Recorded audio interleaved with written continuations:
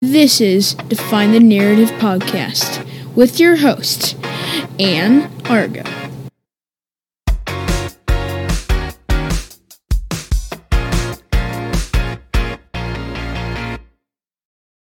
On today's podcast, it is my extreme pleasure to bring Sarah Kowalski. She is a single mom by choice, a fertility doula, a life coach, and an author.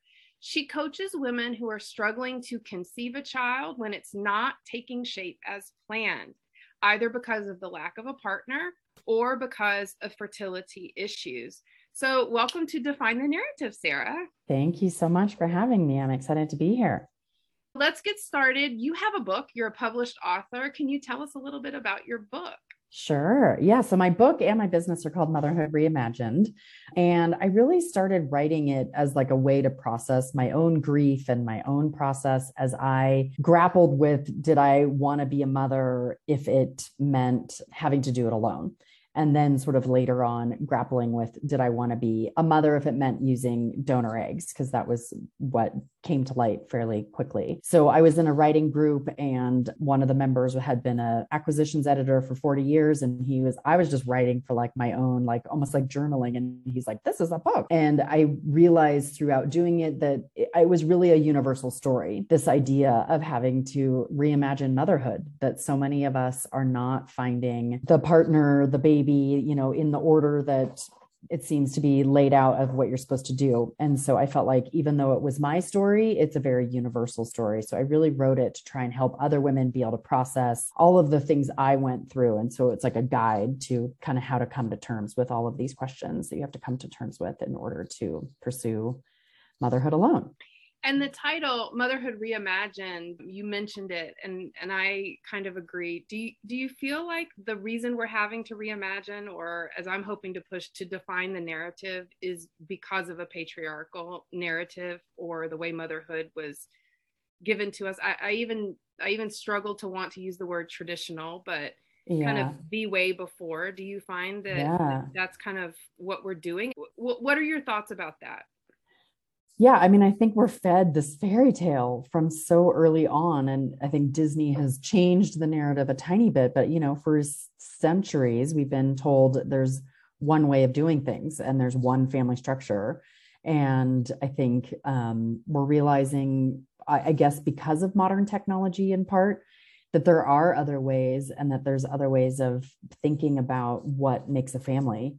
So I think it's a really exciting time to be able to really write the rules and define anything that feels right to you. And it's also great to have resources like you, because in so doing, I don't think we go into this lightly. I know that I didn't. No. And there's a lot of thinking about it and thinking through it. I think we agree that our hope is that we can make it easier for people to not feel like they're the first ones to have those thoughts or to have to think it through. Yeah, totally. Yes, I really did. I thought it felt so foreign to me. I had like one other friend that knew someone who had done it. And I was like, oh my God, that is so bizarre. And then it wasn't until after I was pregnant that I realized that there was like groups and stuff out there.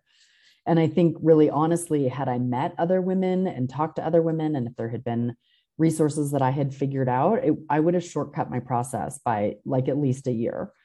So I think it's really important to connect with people. No, I agree. I think I spent 2 years in doing research. I'm from Birmingham, Alabama. So not only did I not know anybody, but I was bucking the system one way or the other. Yeah, but thank goodness for the internet. And it's funny, I don't even remember what the internet was like 10 years ago, but somehow I found stuff and I researched it. And so I'm glad. And I'm really glad that you're this resource for women and that you can be a coach for them. So when you work with women, what do you find to be the number one obstacle when it comes to fertility? Well, I mean, I think for one that we just haven't been taught really how finite fertility is. I feel like we've been also fed a narrative that it's easy to get pregnant in your 40s. And so women oftentimes are not coming to this question until they're in their 40s. And then fertility issues at that point are real. Like they're not, it's no joke. I mean, I was 39 when I realized I was completely infertile. So I think that's one piece of the puzzle. And then it's just so incredibly expensive. I think it's getting a little better now. More and more of my clients actually do have insurance, which I find, like fertility coverage insurance. And there's more and more ways, I think, to make it affordable, but it's not cheap. So it's not available to everyone. And then I would say, just like emotionally, the process, I think you're in this like constant cycle of hope and despair as you're trying. And you really cannot, I think it's one of the most brutal kind of cycles to be going through, that hope and despair over and over again. And then the other thing we talk about a lot in my groups is waiting. It's like it's this uncertainty. You've put your life on hold. You've decided you want this thing. And then you have to wait 2 months for your cycle to do blah, blah, blah, or for them to do this test, or because the fertility clinic's busy, or because it's like the amount of time that you're like, okay, I'm like, I took so long and so thoughtful making this choice. And then now it's taking forever to get it done. And I think being in that like holding pattern for so long is really difficult for women. Did you find after you went through that process that when you looked back, was the time, did it seem looking back as long and arduous as it was when you were in it? Because for me, it felt like a lifetime. And then when I got there and I looked back, I realized comparatively it wasn't that long. But I mean, in it, like I should have bought stock in pregnancy tests. I couldn't wait 10 days. Yeah. Right. Yeah. Yeah. And I would say like even more so the arduousness, like it was one of the hardest times of my life, if not the hardest period of my life. And now I don't really remember the details. Like it's really has, and I think oftentimes women talk to me about like, I can't keep going. I'm going to be traumatized for life. And I'm like, no, you're really not. Like, as soon as you get that baby, all of this is erased. Like, I promise, like, you're not going to be dealing with this forever. You are going to be able to get through this and get over it. Right. And the point is wanting to be a mother and how you see that coming to light. And sometimes we have to be open for different options and really get strong with ourselves about what is being a mother mean for us. Yeah. What's the most surprising outcome with a client that you've had? Well, I would say, like just women who, one, I think women who tell me they've been like thinking about it and like tearing their hair out for like 2 years. And then they have like 1 or 2 sessions, sometimes just one. And they're like, oh my God, I'm going to do it. So that feels really amazing. But also I think that one of the things is like explaining to women that it feels like that it could be an empowered choice. I think most women come to me and they're like, oh my God, this is second best. How could I do this? Like I'll just always feel like a loser. And I'm like, no, you could feel empowered about doing this. And like, I remember one woman just being like, what? I could feel empowered about this. And it was just it was just really shocking, I think, to like be able to see that, like me being able to say, yeah, I feel really awesome about this choice now. And it doesn't feel like second best anymore. Was so incredibly eye-opening to her and actually quite a few people in that group that I was working with at the time. So to me, I feel like that's the most surprising. And it really did set me kind of on this mission that I often say which is to make single motherhood by choice be a legitimate first choice, so that you're not just looking at it like when you're backed against a wall and you feel like you have no other choice, but that you're looking at it from the outset of like, okay, I'm in my 20s. I could decide to have a baby in partnership. I could decide to have a baby alone and pursue partnership later. I could just decide to be single and have my kids and see what happens. And that's really where I hope we get to in the coming years. Right. The order that we do things in and the choices that we make with that, I completely agree. I think there was a time when we all tried the way we thought we were supposed to. For me, it was like, I tried, I tried it this way. I waited for 5 years, you know, and it's like, I did the best I could. And now there's a time issue. And I really like that idea because of it being a first choice, because I might have done things completely different, but it is what it is. I think there are a lot of women, and I'm sure you agree, as we become more self-sufficient, we are able to make choices about how we want to go about it. And there's so many mixed families and divorced people and all of that. There's an option for everybody. Yeah, for sure. You mentioned the financial concern. Mm-hmm. What suggestions might you offer a woman who really doesn't have the financial means to pursue much beyond a few IUIs? Yeah, well, I think one thing that is still oftentimes in reach is going abroad, which is what I did for egg donation because it was like a fraction of the cost. So you can often do IVF for like $5,000 in some of these other countries, sometimes even less. Obviously, that's still a lot of money for a lot of people. I would say an embryo donation is another avenue because there's all of these embryos that basically have been created that people don't know what to do with. And more so, there's programs for having those donated. And usually there oftentimes is no money exchanged. So it's just sort of the cost of a transfer. And then if you do that abroad, that's even cheaper. And then I would say looking at like fostering to adopt, I think is probably one of the cheapest ways and one of the more accessible ways to do this. I think it's not without its challenges, but it is an option. Right, definitely. And there's some women who choose that. We have a podcast that's coming up of someone who I encouraged her in this pathway, and she did not want it square on. And then she found herself fostering a 7 and 8 year old, and she's now the mom of 2. And nice.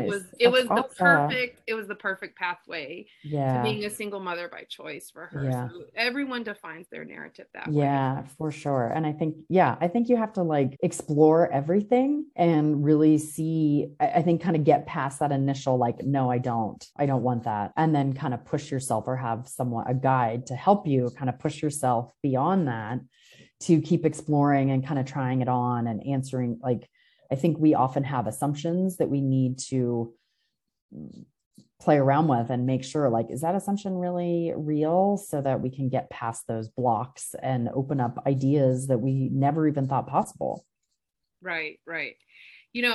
I've been hearing a lot, the freezing of women's eggs has really come a long way in the last 10 years. Yeah. When I interviewed a reproductive endocrinologist, he's like, oh, absolutely. I mean, he said it almost as if it should be part of what every woman considers. Right. And I know for me, I'm the person who I squirrel money and then I spend it and then I squirrel money. Do you think that this is something that women in their late 20s all women need to do if they're not in a committed relationship? Yeah. I mean, I feel like when I first heard about it, I was living in the Bay Area. All the big tech companies were paying for their employees to freeze their eggs. And I just was like, oh, yuck. Like, that just feels all wrong to me. And sort of like trying to get women to put off motherhood so that they could get more productive employees was sort of how I thought about it. But now, and also when I was going through the process, it was still deemed experimental.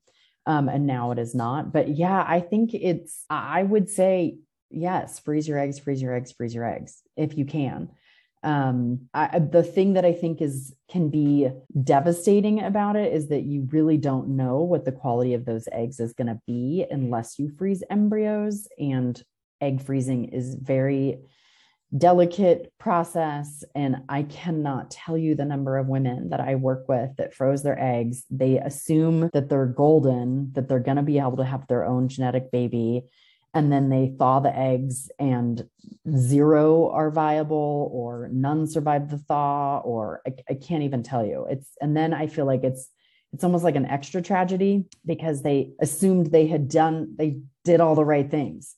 But I would still say, even given that, I would still say yes, but do it in your late 20s. And I would say even do it in your late 20s, even if you're in partnership, because you don't know what's going to happen to that relationship. And then suddenly you're 35, and that's by 35. I mean, a lot of doctors say don't freeze after 35. I think more and more doctors will, but I think the stats after 35 are pretty not great. Yeah, I think the age range was like 28 to 35, the time to freeze it. it. Mm-hmm. And it was interesting. He also mentioned about women who are not in partnership in their 30s, that the statistical likelihood that they found somebody was not in their favor, which is another reason to want to freeze your eggs. Interesting. I know. I'm like, wow, like that, was I in it? Things are changing. Like I said, I've been in this for 10 years. My son's about to be 10, and it's just amazing how quickly things are changing. Yeah. What's a fertility doula? Well, the definition of a doula is someone who provides like continuous care and support. And so it's not something that's licensed, or I think there's more people that are providing like actual certificates for it. But I would say it's someone who guides you through the whole process, helps you with both the emotional ups and downs, as well as like the logistics and understanding, sort of being like a patient's rights advocate. I'm a former attorney actually, and one of my law school like internships was as a patient's rights advocate. So it's really just like shepherding you through the process so that you're not doing it alone, because I think it can be really intense. It's like so much information coming at you to process and know what questions to ask, and then just even to weather those cycles of hope and despair. Right. And I know, again, money is always an issue, because I think it's really important for women not to feel excluded from this option. Yeah. So knowing that everybody's finances are different, how can people benefit from your knowledge? Your book, of course, is one way. What are the different avenues that you offer that women can access support different levels? Sure. Yeah. So I have a book, and I do have a podcast. I only ended up doing one season, hoping to revive that soon. But really my newest project, which is really the one that's most exciting to me, that I've been thinking about forever and not doing, is my community. So in that community, it's only $9 a month right now, or $90 for the whole year, or $97 for the whole year. You get calls with me for, to meet and greet other members monthly, calls to ask me sort of my expertise, guidance, as well as connection with all the other members. And I do a bunch of interviews with guests. So you get just tons of information. So that's a really low level way and you get all my courses. So you get a ton of support inside the membership. And then if you were looking for more support, I do a bunch of groups where we meet weekly, and you get that entire membership, plus you get the group. And a lot of those women end up in my groups for like a year and a half, as they're trying to get pregnant. And then, they just get very attached to the other women. So I run groups that are thinkers, triers, pregnant, hoping to add mothering soon, and then some specialized kind of workshops on egg donation, because that's another, I think a lot of women who are in this don't think about it early on, and it is the last resort, and oftentimes egg donation is something that they have to think about. And times are changing, and it's really nice to have thought partners in that, and really nice to see that people like you exist now, because I don't know if that was even out there when I was taking my journey. So thank you for your call to action. I hope that this is the first of many conversations that we get to have. Yeah, likewise. Thank you so much for having me. And thank you for joining us on Define the Narrative podcast.